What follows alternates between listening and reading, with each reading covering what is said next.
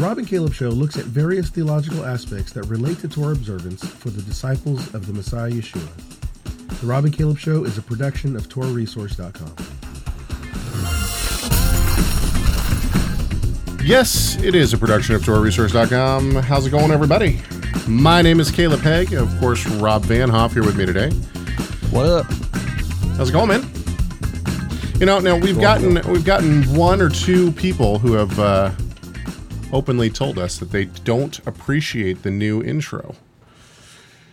And to that, I say, well, I'm sorry, but you're going to have to get over it. I actually had a different intro completely created and made. It was much different. Yeah, you heard it. I Maybe someday you could play it. Maybe not today, but or unless you totally deleted it. Let's see here. Let's see if I deleted it. Well, I thought, we're trying to take a new approach. We're trying to take a new approach to the Rob and Caleb Show, and not only the Rob and Caleb Show, but just our, what Rob and I personally are trying to do in ministry. And, we've been, what did my friends say? The heretic hunters. We've been the heretic hunters for long enough. And I think that's true. We don't need to, we're trying to help. But, if that was a TV show, I'd probably watch it. I'd probably watch it too. But the point is that, I'm not out to get people. I don't want people to think like, Caleb Haig is always out trying to prove people wrong. That's not the point. That's never been the point of this show, ever. So in the original 2018 season 5 intro, what I did was I pulled from a lot of people who had called in. You want to hear it? Should we show people what was to be?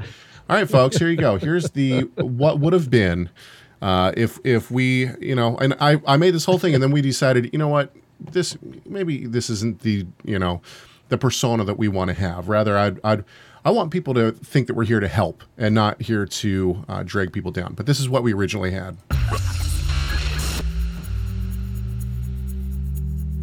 Hey, give us a call on our comment line. Let us know what you think of the Rob and Caleb Show. Rob and Caleb, really appreciate the show today, guys. Enjoy your show. I appreciate it. Yeah. Shalom. I check out you guys were recommended to me, and I'll check you guys out more and more. You've been saying this stuff for so long, I think you actually believe what you're saying. For people that are all upset, we don't want to get your panties in a bunch. Is this Rob and Caleb? You two guys are idiots.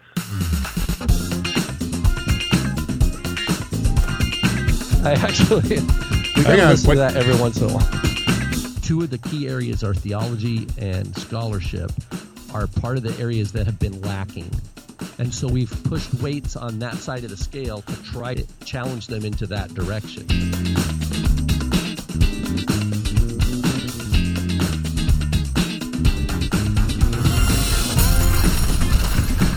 And that's about it. That's the... Boy, man, I like it. It's long. Well, I did that specifically to try to give people enough time to get into the chat room. We're thinking about you, our devoted chat room team. That's right, man. Yeah. But you know what? To be honest with you, we've had some comments on our recent videos on YouTube that has made me once again realize and think that we should be doing things that are a little bit different. Now, I think people think that we're just going to completely throw out the Rob and Caleb Show and stop talking about issues. That's not the point. However, I think that it's we've done these spotty, we'll talk about this and then this and then this, just for like 4 years. For 4 years we've done it. A back catalog. Yeah. Of and so the point, I think the point is, I was wondering what that sound was. My heater's still on. The point is that I think that there's a bigger need within the believing community, whether it's Messianic, Hebrew Roots, Christian, whatever, people are having a hard time understanding good theology and what is good theology, how do we study the Bible, all these kind of things. Now, the Rob and Caleb Show is never going to be able to do that for people. We're never going to be able to sit down and, you listen to the Rob and Caleb Show once a week and all of a sudden you're good. It's like going to church once a week. Like, I go to church, I listen to the Rob and Caleb Show, I'm done. I'm good. No, that's never going to be the point. Our goal is not to be like the substance of your devotional life. No. And our goal is, we could never be that. Yeah. No, and I've gleaned a lot from R.C. Sproul. With his passing, I was listening to Sproul before he passed, obviously, and I listened to him almost daily. They have a fantastic podcast, and it really does help, kind of focus the mind in a direction. But you can't just listen to R.C. Sproul and then be good. In fact, I don't think any podcast can do that for you. But what it can do is help you and give you some tools to go deeper and further. Now, ultimately, what my goal is to get people into a mindset of education is vitally important. Right. And especially when it comes to spiritual matters. Here's what, Caleb, the way I'm hearing, because we've gotten feedback, you guys should just keep doing what you're doing and even sharpen it more. Yep. On the one hand. And the other hand is like, yeah, cool, change things up. And the way I'm hearing it so far, and first of all, I'm really appreciative of people's feedback. But on the one hand, I'm hearing, why change it? Why, you've got some name recognition. They're thinking of it kind in terms of getting traction out there in the noise of the YouTube world, right? Where it's short attention span. People are looking online. They're searching for things. They're in seeker mode.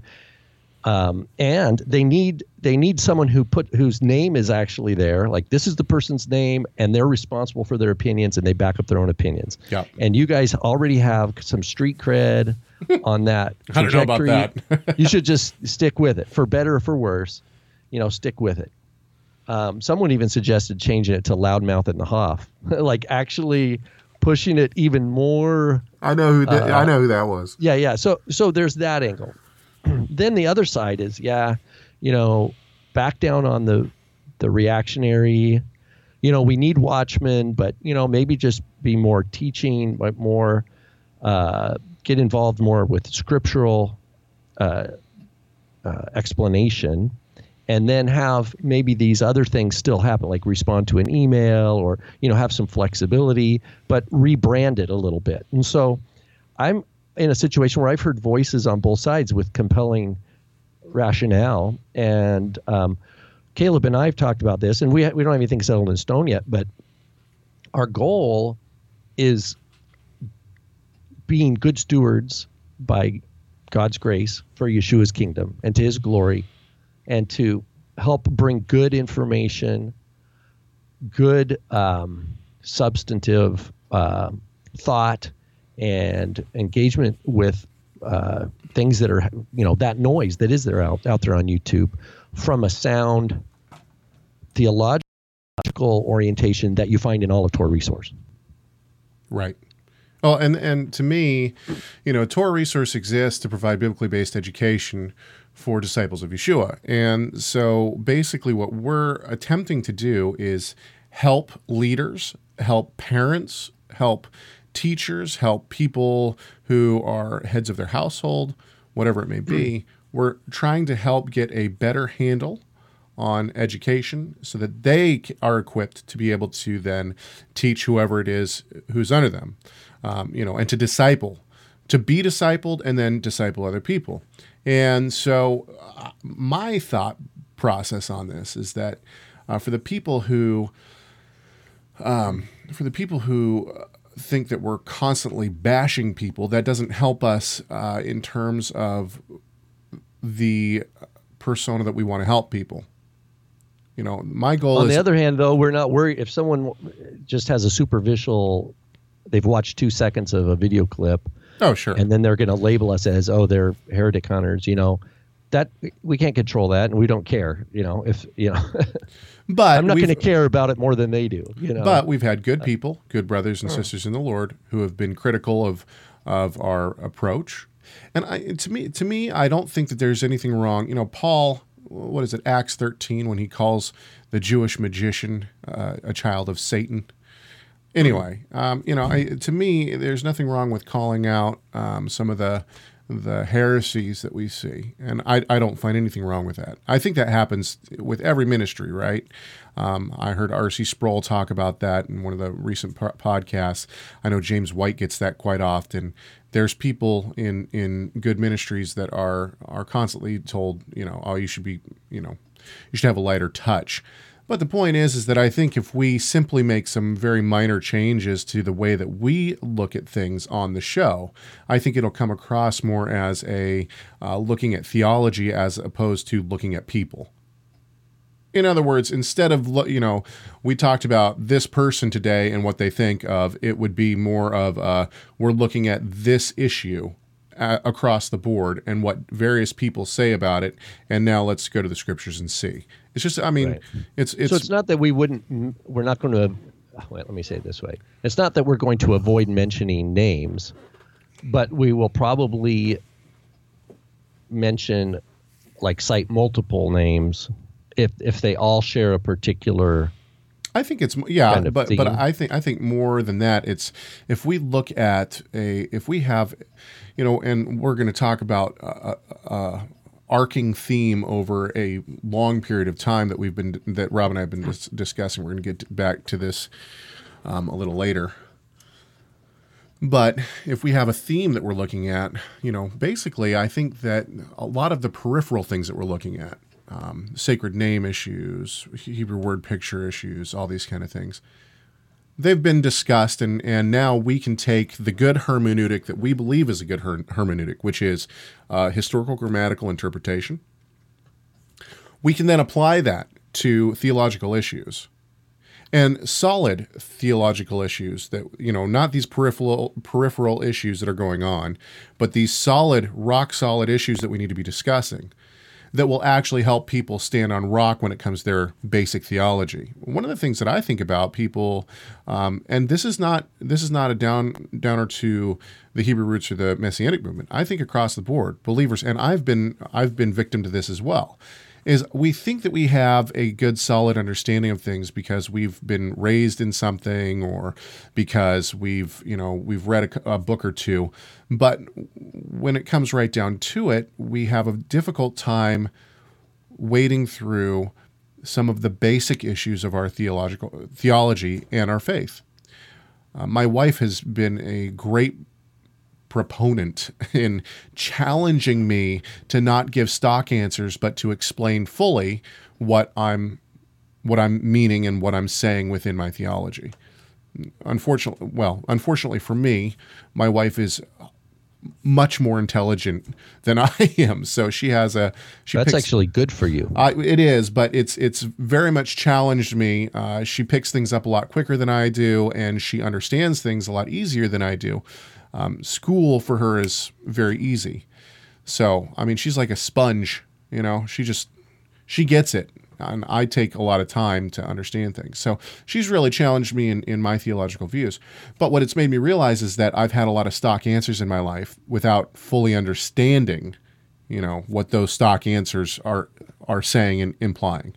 And I think a lot of Christianity and a lot of believers, no matter what the movement is that you ascribe to, have those issues. And so for me, it's not necessarily, we've talked about a lot of the minutia, that goes along with different movements. But in all reality, what we need to be focusing on is basic, solid theology. And we'll see this in the comments that we had this past week. Okay, well, with all that said, thank you very much, everybody in the chat room. We got a good group in there today, and it's always nice to see people chatting away.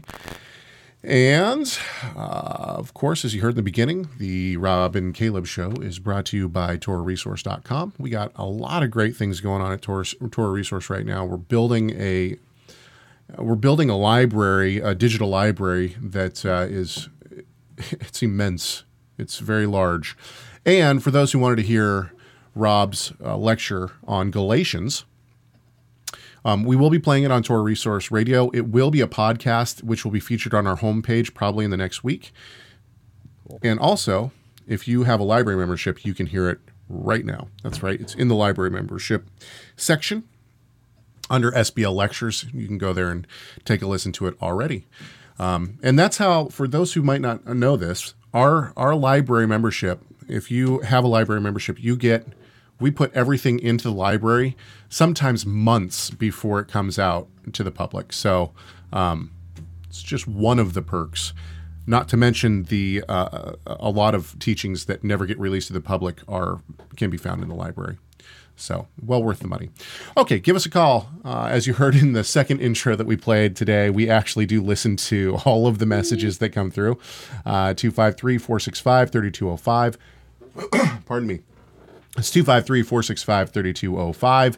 And last but not least, we love to get emails from everybody. chag@TorahResource.com. That's chag@TorahResource.com.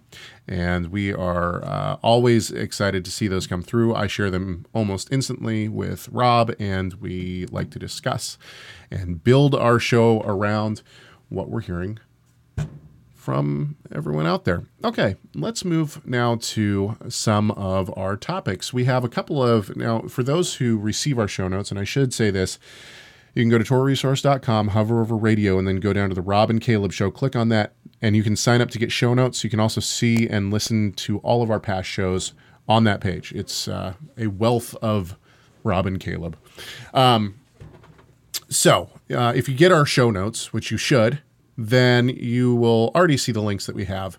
And this one, I had never heard of this until Rob brought it up to me just a couple days ago. And I pulled a different headline than you sent me, Rob. And the headline goes like this: Pope Francis suggests changing the words to the Lord's Prayer. Now, for anyone in the Hebrew roots and Messianic movement, you hear the word Pope and you instantly think heretic and, spawn of Satan or something like this. And maybe I've misread this, Rob, and you can correct me here. I hate to do this, but I'm thinking that the Pope is right in this. And the reason why is because what I understand this article to be saying, and I'll read it here in just a second. What I understand this article to be saying is that the liturgical Lord's Prayer that the Catholic Church says is taken off of the Vulgate. Mm-hmm. And what the Pope, the way I'm reading it, is that the Pope wants to change it to a more literal Greek translation. Let's read the article real quick, and then you can give me your thoughts. So I only have the New York Times article in front of me. So, but go ahead and read the section that's pertaining to your point. Okay, so this is actually a very short article. This is by NPR. NPR says Pope Francis isn't pleased with the words of the Lord's Prayer, specifically the part about temptation. In an interview with an Italian TV network, the pontiff said that the current language of the Our Father prayer is not a good translation. That's a quote.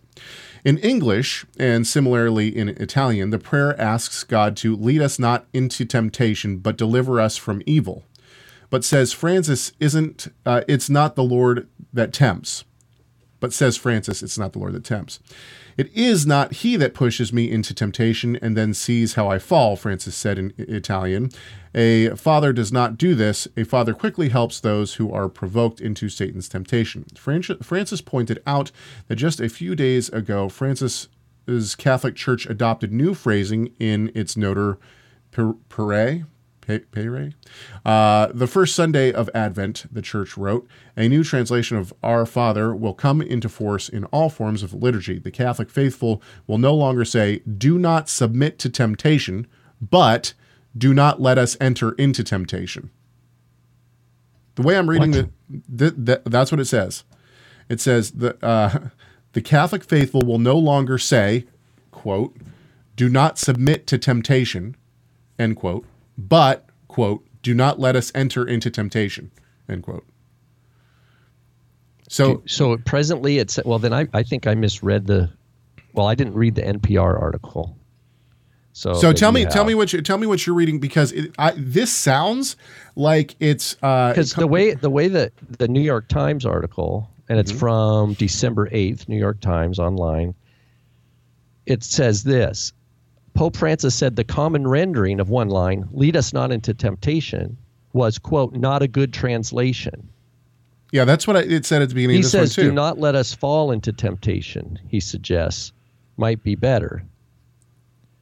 So, lead us not into temptation, he says, is not a good translation.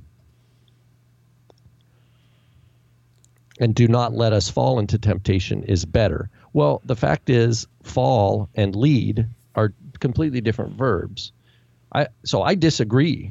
I completely disagree. But there's, I have my own reasons why. So when I went to the Greek of this passage, it looked to me like the Greek says, "Lead us not into temptation," or Right. That's actually an accurate translation. The thing is, what do we think we're saying? Yeah. What does that mean? What do you think that means? So that's it. Wait, hang on. Let's talk about that for a second. What does it mean when we say "lead us not into temptation"? Is the Lord? Go ahead.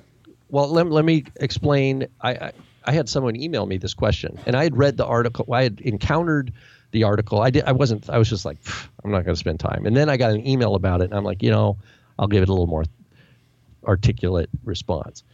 I made basic 3 points. The first, pyrosmos, that's the word for translated temptation, has a larger semantic range of meaning in terms of testing and trial as well. So if you just looked throughout the apostolic writings for this word, for the Greek word pyrosmos, you'd see some various, you'd see the range of meaning. But here's another point. Another point is that our prayer is not for God. Our prayer is because our Father already knows what we need, right? But we're supposed to search our heart and to ask, and in that process, He's developing our character to know Him and to be aware of our dependency on Him, right? Yes. And so my second point is that the prayer educates us concerning our sinful nature and to be aware of it and vigilant concerning it. And that's parallel like Mark 14:38 in the garden. Yeshua says, be vigilant and prayerful concerning trials and temptations, right? But here's the final thing, is that you'd have to go into the Psalms and change a bunch of Psalms. Here's, for example, Psalm 71. Do not deliver the soul of your turtle dove to the wild beast. So it's metaphor, but what's he talking about? Who's your turtle dove? Do not deliver your soul to the beast. Well, to use the Pope's reasoning, I'd say, well, it's not God who's actually it's not like God would deliver the soul of his turtle dove to the wild beast. Do not forget the life of your afflicted forever. Well, if we say God don't forget, is it because God will cause us to forget? Here's another, Psalm 140. Do not grant, O Lord, the desires of the wicked. Do not promote his evil device. Psalm 141. Do not incline my heart to any evil thing, to practice deeds of wickedness. Do not let me eat of their delicacies. Here's Psalm 143, verse 2. Do not enter into judgment with your servant, for in your sight, no living man is righteous. So the use of the do not something, where that something causes us to think, oh, would God actually lead me into this? Would he actually lead my soul to the wild beast? Would he give me into the desires of the wicked? Would he actually incline my heart to evil? Why would King David pray in a similar phraseology that we see in the Lord's Prayer? So it does. I'm okay with the question that maybe is behind the Pope's thought on this. Is like, wow, people are always asking, like, what does this mean about God? But the response, in my view, is not to change the translation. It's a teaching moment. It's a moment to say, well, let's look at the scriptures and say, what is prayer for? Yeah. Does God really, when he hears our prayers, does that mean I'm teaching God something? Or does, like Yeshua says clearly, no, he already knows what you need before you ask. Yep. But we're still supposed to pray. So what does that mean? That puts us in a situation where we're the ones that have to change and grow, seeking his will. And that's going to mean seeking wise counsel. It's going to mean being immersed in the Word of God and in a prayerful and worship based life and obedience, right? All these things we have to examine in ourselves as we seek to grow. So Peter in the chat room says, is the Our Father even a prayer or an outline of how to pray? It seems John 17 is a prayer, not Matthew 6. And if you'd like to know, Torah Resources actually put out a full teaching on this Matthew 6 passage and how it might be an outline.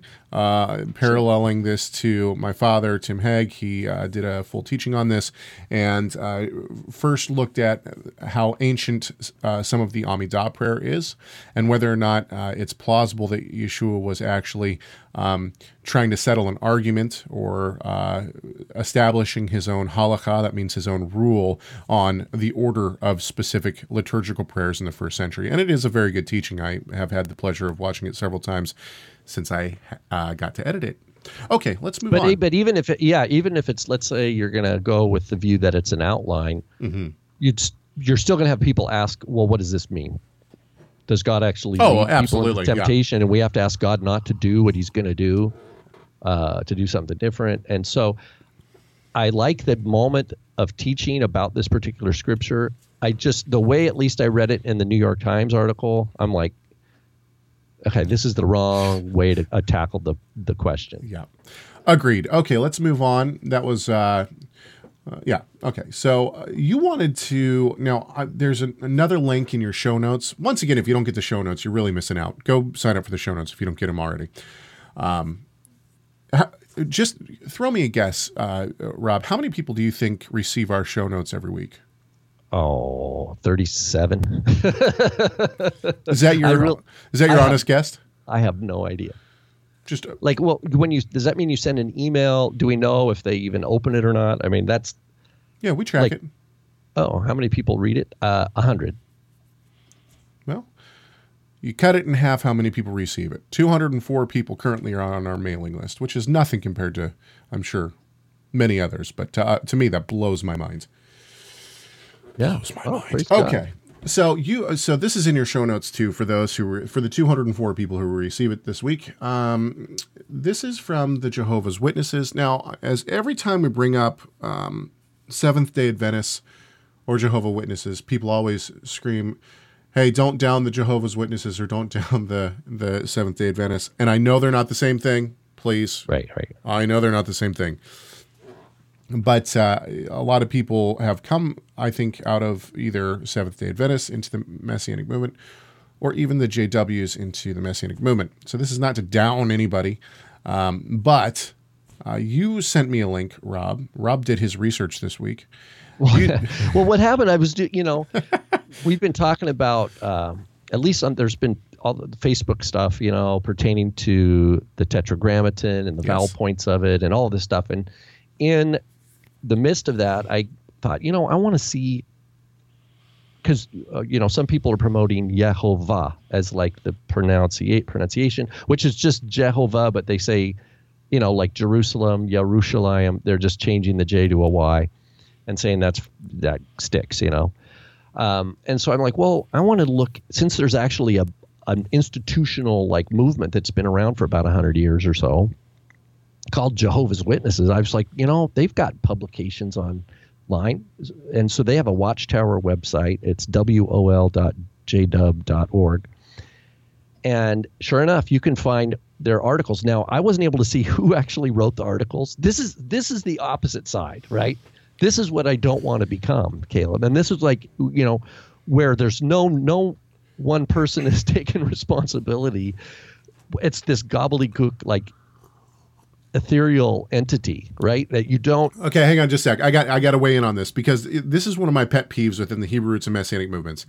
If you go to a website and they say a bunch of stuff and there's no name and you can't figure out who's teaching it, who's preaching it, it is my opinion that most of it is probably dumpster diving off of Wikipedia and other places.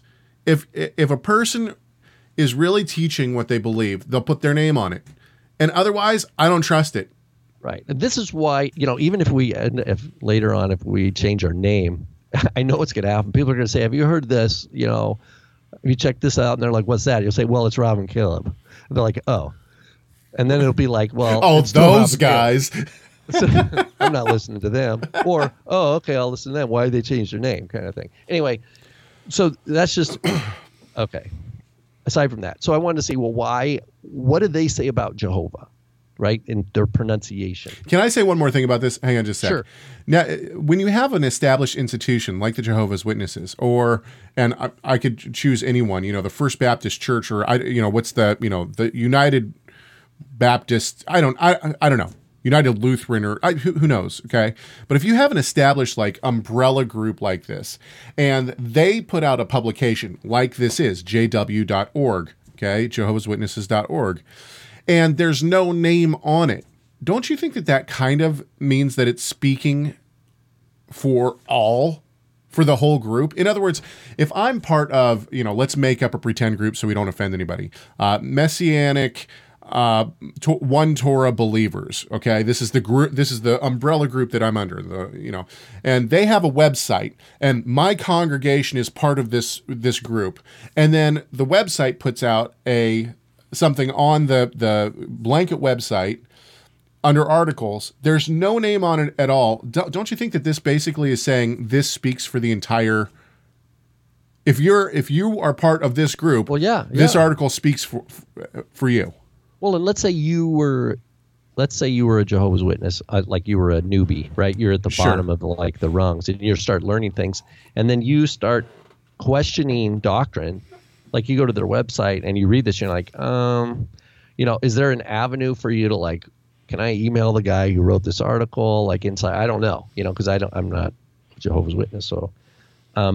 But what was funny is that, just because we don't need to spend a whole bunch of time on this, but they basically, there's two articles. One is called The Divine Name, Its Use and Its Meaning. Mm-hmm. The other is the big appendix. It's called A4, The Divine Name in the Hebrew Scriptures, for the New World Translation Study Edition. So these are articles online for free. You can read. You don't have to buy their Bible or anything. And there's just a couple things that stick out. One is that they share some of the arguments of people who are saying you need to say the name. And the idea that when titles like Adonai or Lord are used, that you're actually replacing God's name, and that's a serious mistake. For example, in the Divine Name article, in replacing God's name with titles, Bible translators made a serious mistake. They make God seem remote and impersonal. Okay, so this, they would actually be accusing, Yeshua and the apostles of doing the same thing. And so there's problems on that front. But on the flip side, what I do appreciate is, in these two articles at least, they do throw a bone to the idea of we don't really know how it's pronounced.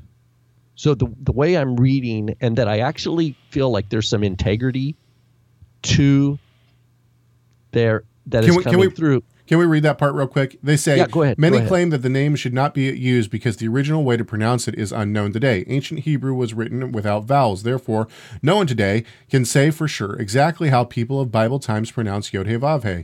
However, should this prevent us from using God's name? In Bible times, the name Jesus may have been pronounced Yeshua or possibly Yehoshua.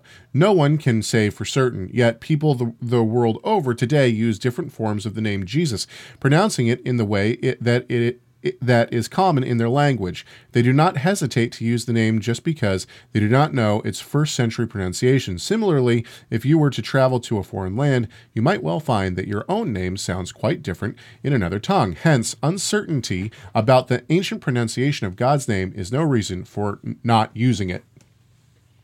It's an interesting argument. So what they acknowledge, though, and this is why I'm saying, okay, if someone comes to me with that argument, they're going to say, I'm going to use Jehovah, because they'll say, I know it's probably not what originally it sounded like, but it's been in the English language for 500 years. People know that it's talking about the God of the Bible, and I'm like, okay, well, at least they're consistent and they're not. But that's different than the claim of some that said, we have discovered from ancient manuscripts that this is actually the true pronunciation. And why would you not want to use it? So there is a differentiation between these views. If someone says, I just like what it sounds like, and I don't know if it's right or not, and I just feel like I want to use it, I'm like, okay, well, I can't control what another person is going to do. But if they're going to argue this is the way it needs to be pronounced, then is where I have an issue. But okay, so here's the core issue that is just really strange, is the idea of how they understand what it means. They basically say that in Hebrew, the name Jehovah comes from a verb that means to become, and a number of scholars feel that it reflects the causal form. A couple times they use scholars feel that, which is pretty interesting. A feeling is not a modality of academic, that's feeling is the realm of speculation and conjecture, really. But anyway, let's see here. Where does it say? Okay. They reveal an aspect of God's personality, showing that he becomes what is needed in each circumstance. That he becomes what is needed. So they're taking Isn't this crazy? Now get this here. Let me read from the other side. They take it to mean I will become what I choose to become. So Jehovah can become whatever is needed in order to fulfill his purpose. He can cause to happen whatever is required. So, suppose that you could become whatever you wanted to become. Now, then they go on to say, well, in truth, you are limited in what you could become. But as you study the Bible, you will be amazed to see how Jehovah becomes whatever is needed in order to fulfill his promises. This is absolute heresy. Well, yeah, not only that, but it's absolute eisegesis. The idea that God will become what he needs to become to fit some situation, to fit some circumstance, is absolutely heretical. Okay, hang on just a sec. I know you're on a roll here, but there is and there needs some clarification in the chat room, because there is some, and maybe I have misspoke, but somebody says we're talking about languages that are written without vowels, and right. And I said, well, Hebrew is, and somebody says Aleph, Yod, Hey, Vav are not Hebrew vowels, and the answer to that is, well, Aleph, Yod, they could be used later as, on. They're called matris lectionis. Yeah, later on they were used somewhat as vowels, but originally Aleph probably had a sound and was not a vowel, and Yod was not either. The vowels that you have are the little dots underneath and above the actual line that you see in the Masoretic text. Those are the vowels. What you're talking about, the Aleph, Yod, Hey, Vav, those are, especially in ancient Hebrew, were consonants. So the answer to the question is no, those are not vowels.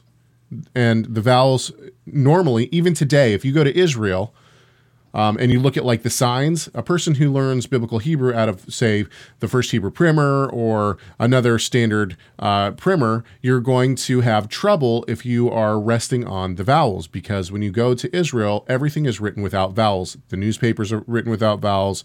Signs are written without vowels. You mean what you're talking about? Vowel points. Yeah. Yes, exactly. So Vav and Hey and Yod are used in later Hebrew in a form to be like vowel points inside a word. So, but even then, they change according to what vowel points are attached to them, and those vowel points are not put in. Yeah. So it's you have to know the language. In modern times, if you get a newspaper in Hebrew, you have to know the language, and you have to know it somewhat well to be able to read it, because you don't have the vowel points in there. They're not there. And the same happens in Aramaic. And I think Akkadian, but I could be wrong about that. Anyway, okay. But the idea here is that God becomes what is needed in each circumstance. So that God is a shapeshifter, right? Because the analogy is, imagine, which one was that? That was in the divine name. Suppose you could become whatever you wanted to become. Like to help your friend, you could become a doctor if he's sick, right? It uses these kinds of examples. Or if someone needed money, you could become a rich person. Okay, so but they're saying, but you can't do that because you're limited. But God can shapeshift. He can like it reminds me of the movie Aladdin, like where like the genie's like boom, boom. Like God, this is so bad because it means that God. And this touches on someone posted on Facebook, Lois did, about open theism and this idea that that the future is uncertain and that God has freedom, man has freedom, and somehow together there's this uncertainty about the future from God's perspective. So it's open. Like the idea of God is that, and what we need to remember is that in Scripture, we have to accept Scripture's definition of God and not try to make him in our image. I think everybody would agree with that. Well, I don't know they're trying, the Jehovah's Witness website here with these articles, they're trying to exegete the name to mean something, and then they're using that to teach about God. But the Scriptures themselves don't do that. The one thing that we have God saying is, go and tell them, I am has sent you, right? Right. And then there's been hypothesis whether or not this, that obviously the Yod-Heh-Vav-Heh comes from the word Yehi, right? Or to be, right? Right, the verb to be. Yeah. Anyway, this is, you've hit the nail on the head, Rob, and I think that this also opens up the possibility, this article by the Jehovah's Witness also opens up the possibility of modalism and, the idea that Yeshua is just a mode. God changed to Yeshua to be a mode of God. I don't understand how they could have any discernment. I mean, how are you going to build any kind of coherent theological worldview in alignment with the Scriptures? If your picture is that God will just become whatever, he can become whatever he wants to become in order to fulfill his purpose. It's just, no, he is unchanging. He is, the closest we get to him talking about his own name is in Exodus 3, of course, right? Yeah. I will be what I will be. Yeah. But it's not the emphasis is his sovereignty.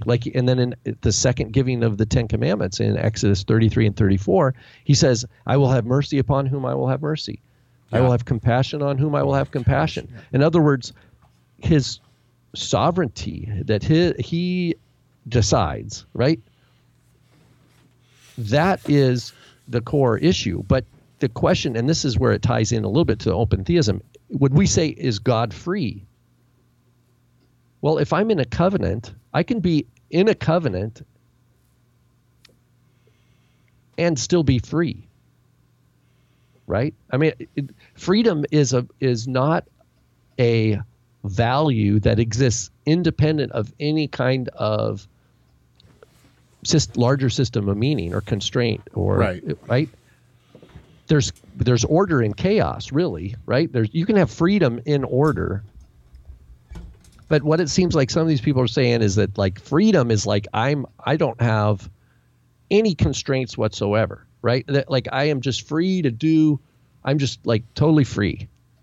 Well, it's this vague, like, what do you mean? Like you don't have to listen to anybody? Like you're making up your own rules? Like can you just jump up in the air and just stay and not come back down? I mean, how free are you? Really? I've had personal experience with this in the past week, and I don't want to get into it, but yeah, the idea of even antinomianism, or the idea that there is no law but the Spirit guides us. What does that mean?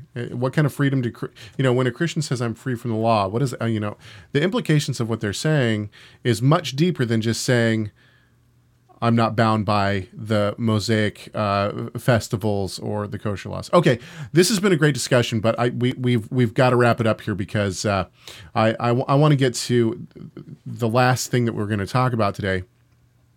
And this is important because, as those who listen on a regular basis know, we've been talking about how Rob and I have discussed changing certain aspects of our show and what we want to do to basically be more helpful as opposed to what people have seen. Some people have seen us as, which is trying to, root out heresy all the time. And that's not exactly what we're trying to do at all. So we got some comments on our last videos, and two of them specifically. The first one I've shared with Rob, the second one I haven't, and I thought it was just so ironic, the second one. But here's the first one. The first one says, and so last week, for those who missed it, we talked about somebody sent in a text message to me asking about whether or not Yeshua was actually Yod-Heh-Vav-Heh. And so we discussed a little bit about, how Yod-Heh-Vav-Heh created the heavens and the earth, and then how John, in John 1, he talks about Yeshua, outside of Yeshua, nothing was created. So he essentially ties Yeshua and Yod-Heh-Vav-Heh as one, okay?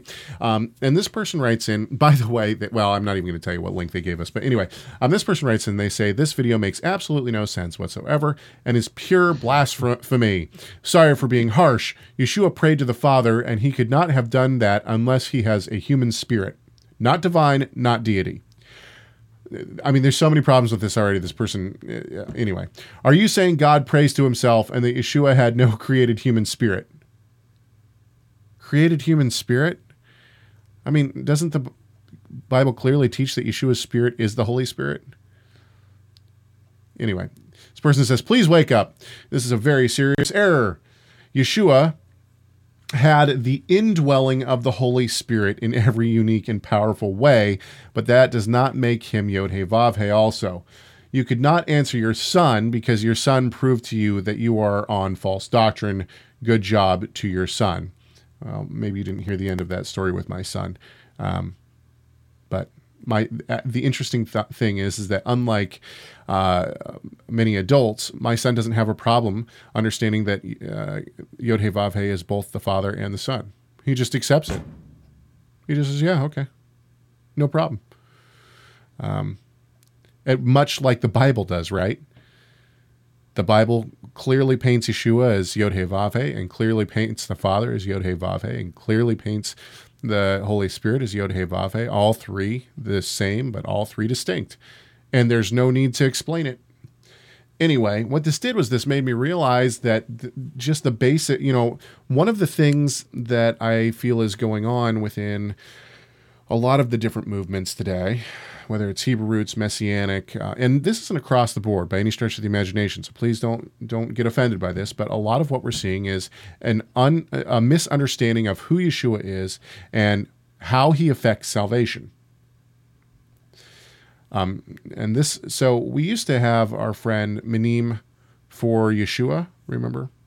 Mm-hmm. And he's gone back and forth with us on many things.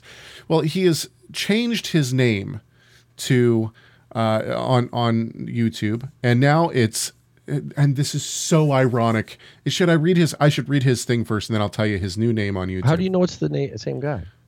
It just is. It's the same picture. It's the same guy.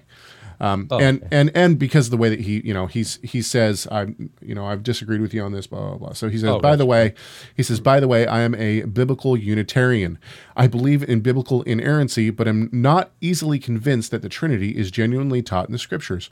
I am not that convinced that Yeshua had to be God to be our atonement. If he is already sinless and totally innocent, yet slain totally unjustly by the worldly authorities. Second, Adam reversed the fall that the first created Adam started. He's talking about Yeshua. Yeshua is Mashiach and the true vine and Emmanuel. Interpreted rightly, I mean.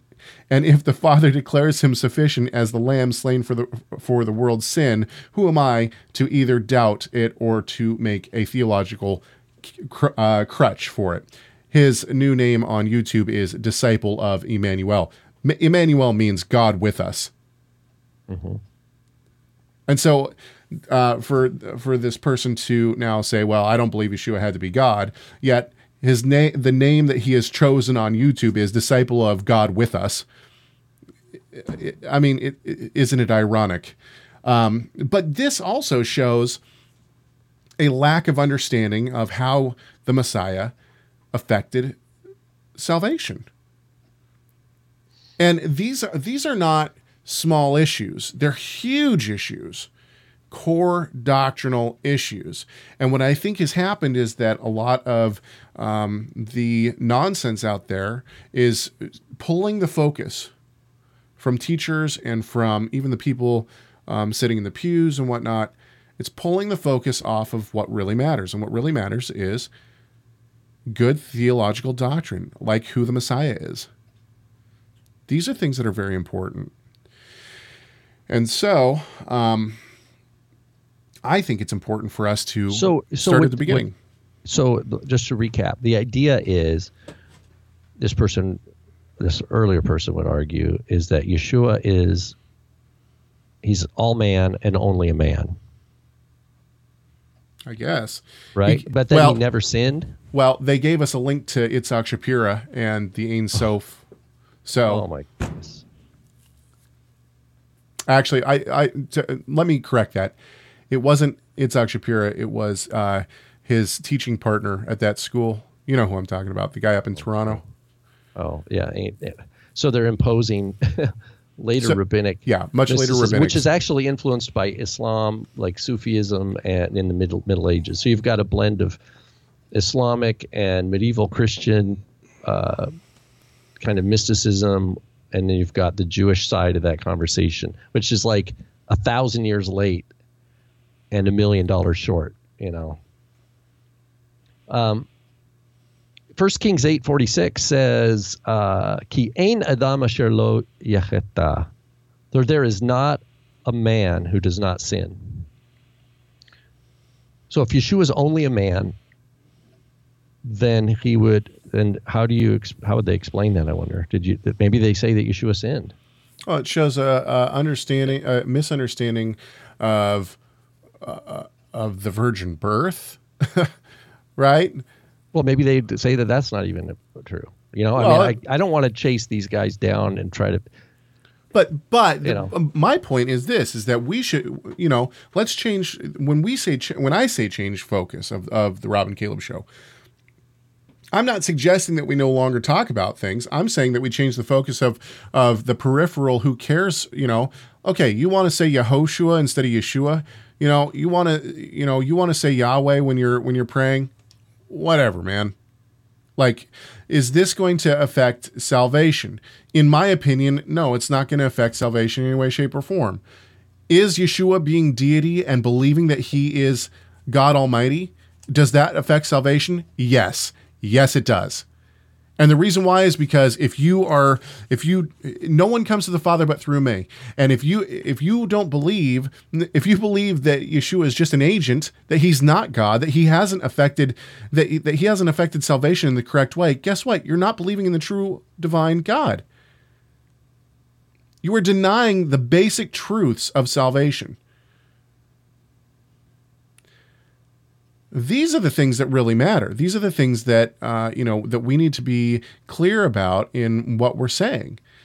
And I don't really care, to be honest with you, I don't really care what the people are going to say in response to, oh, well, these guys are wrong, because if we're teaching good, solid biblical doctrine and people are hearing it, that, in my mind, is helping people come closer to the truth and search their Bibles out in the right way. And that's what I want to do. I want to help people come closer to God. I want, I've found a very strong personal relationship, covenantal personal relationship with Yeshua, and I think that believers should have that. And there's a way to obtain that. And it's not, it's through study of the Word, it's through prayer, it's through coming close to, first, it's the Messiah, right? The Messiah pulls us to him. It's his living person. That's the thing, is we have to remember that it's not like Yeshua is not like he's on a shelf like an idea, right? Yeshua is, he is 100% man and 100% God. Yeah. Right? And he lives eternally. He ever lives in both directions. And intercedes for his people, right? in both directions. I wasn't going to bring this up, but let's do it anyway. He draws our hearts to him, Yeah. or the Father draws us to him, right? Through him, right? His sheep hear his voice. If you have a different starting point, then you're going to end up in the realm of all the sectarianism and all the denominationalism. If your starting point is exegetical, in other words, if you're going to start with the idea that I'm going to read the scripture and then I'm going to decide for myself whether or not I believe the gospel, that is a real slippery place to be, real slippery slope. And that's not how Yeshua. Now, not to say that Yeshua won't open people's eyes to the scripture, but Saul of Tarsus knew the scriptures, right? Yeah. So did Caiaphas. So did Nicodemus, right? These people, they knew the scriptures, right? But how come some of them rejected Yeshua and some of them totally believed? It's not a function. Their faith was not a function of how well they studied the scripture. Otherwise, Saul of Tarsus would have recognized Yeshua right away. Jacob I have loved, Esau I have hated. That makes me shudder every time I think about it. Malachi, yeah. And so, when I love the phrase Paul uses, "en Christo," or "in Messiah." If you are in Messiah, you are a new creation. Why are you a new creation? Are you did God just make a new little thing and put it on a shelf? No, it's because the life that you have in you connects you, right? You are now participating in the resurrection life of Yeshua because that's who he is. That's who he is right now. And any other pursuit in this world to gratify some other, whim of the flesh, that's going to be pruned off. That has no place in his kingdom.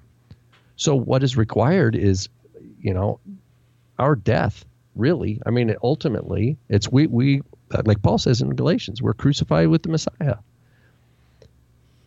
That the old man, and this every day, like Yeshua says, if you're following me, you're gonna pick up your cross every day and follow me. You're gonna die. You're going to grow in your discernment because as you realize your dependency on him, the gravity of sin generally, and the gravity of your own sin, and they both grow together. That's my opinion, and that's my experience. That's why the doctrines of grace are so important, and it's such a beautiful, concise expression of core biblical truth. We had someone email us, and it was really sweet. Ask, I'm new to your show, just been listening, but I really, it's upsetting to hear about that you guys are Calvinist. It's upsetting to me. I just am more in the line of John Wesley and Spurgeon. And I was like, okay, well, I'm glad you're reading Spurgeon. Maybe you haven't encountered any of his teachings concerning election. Strong Calvinist. But when you get there, you'll see actually that Spurgeon and Torah Resource are really close, and John Wesley in this regard will be on the other side. So what I see with that, Caleb, is that there's people out there who are engaged. They're looking on the internet. They're finding resources. They're studying things out, and they've got tenacity, which is great. They understand the scriptures. I believe they're new creations, but they're in this little growth stage, right? And they, Baruch Hashem, along their way, they're encountering us, and I hope that there's something that they're able to extract in their studies from what we're doing that will be helpful and bring clarity and like some relief, like spiritual relief. Yeah, I mean, think about this. It would feel like it's all on me. Like, oh no, if I do it wrong, if I mess up, I could lose everything. I could lose my salvation if I mess up. Right? If we're on a huge rabbit trail, but that's fine. If you're really going to talk about, if you're really going to talk about the doctrines of grace, one of the things that I think those who hold to free will have not, I guess that there's age of accountability, and this is how a lot of those who hold to Arminian theology would get around this, but the idea of if we choose, if it's free will, then what about children who die in the womb, or what about children who die as infants? They haven't had the knowledge or the ability to choose, right? What the doctrines of grace say is that God has chosen, and therefore the child that dies in the womb or the child that dies young can be a child of God because God has chosen. And if it is God's will, he can choose every child who has died before a specific age. That's up to him. Anyway, this is off of the beaten path a little bit, and the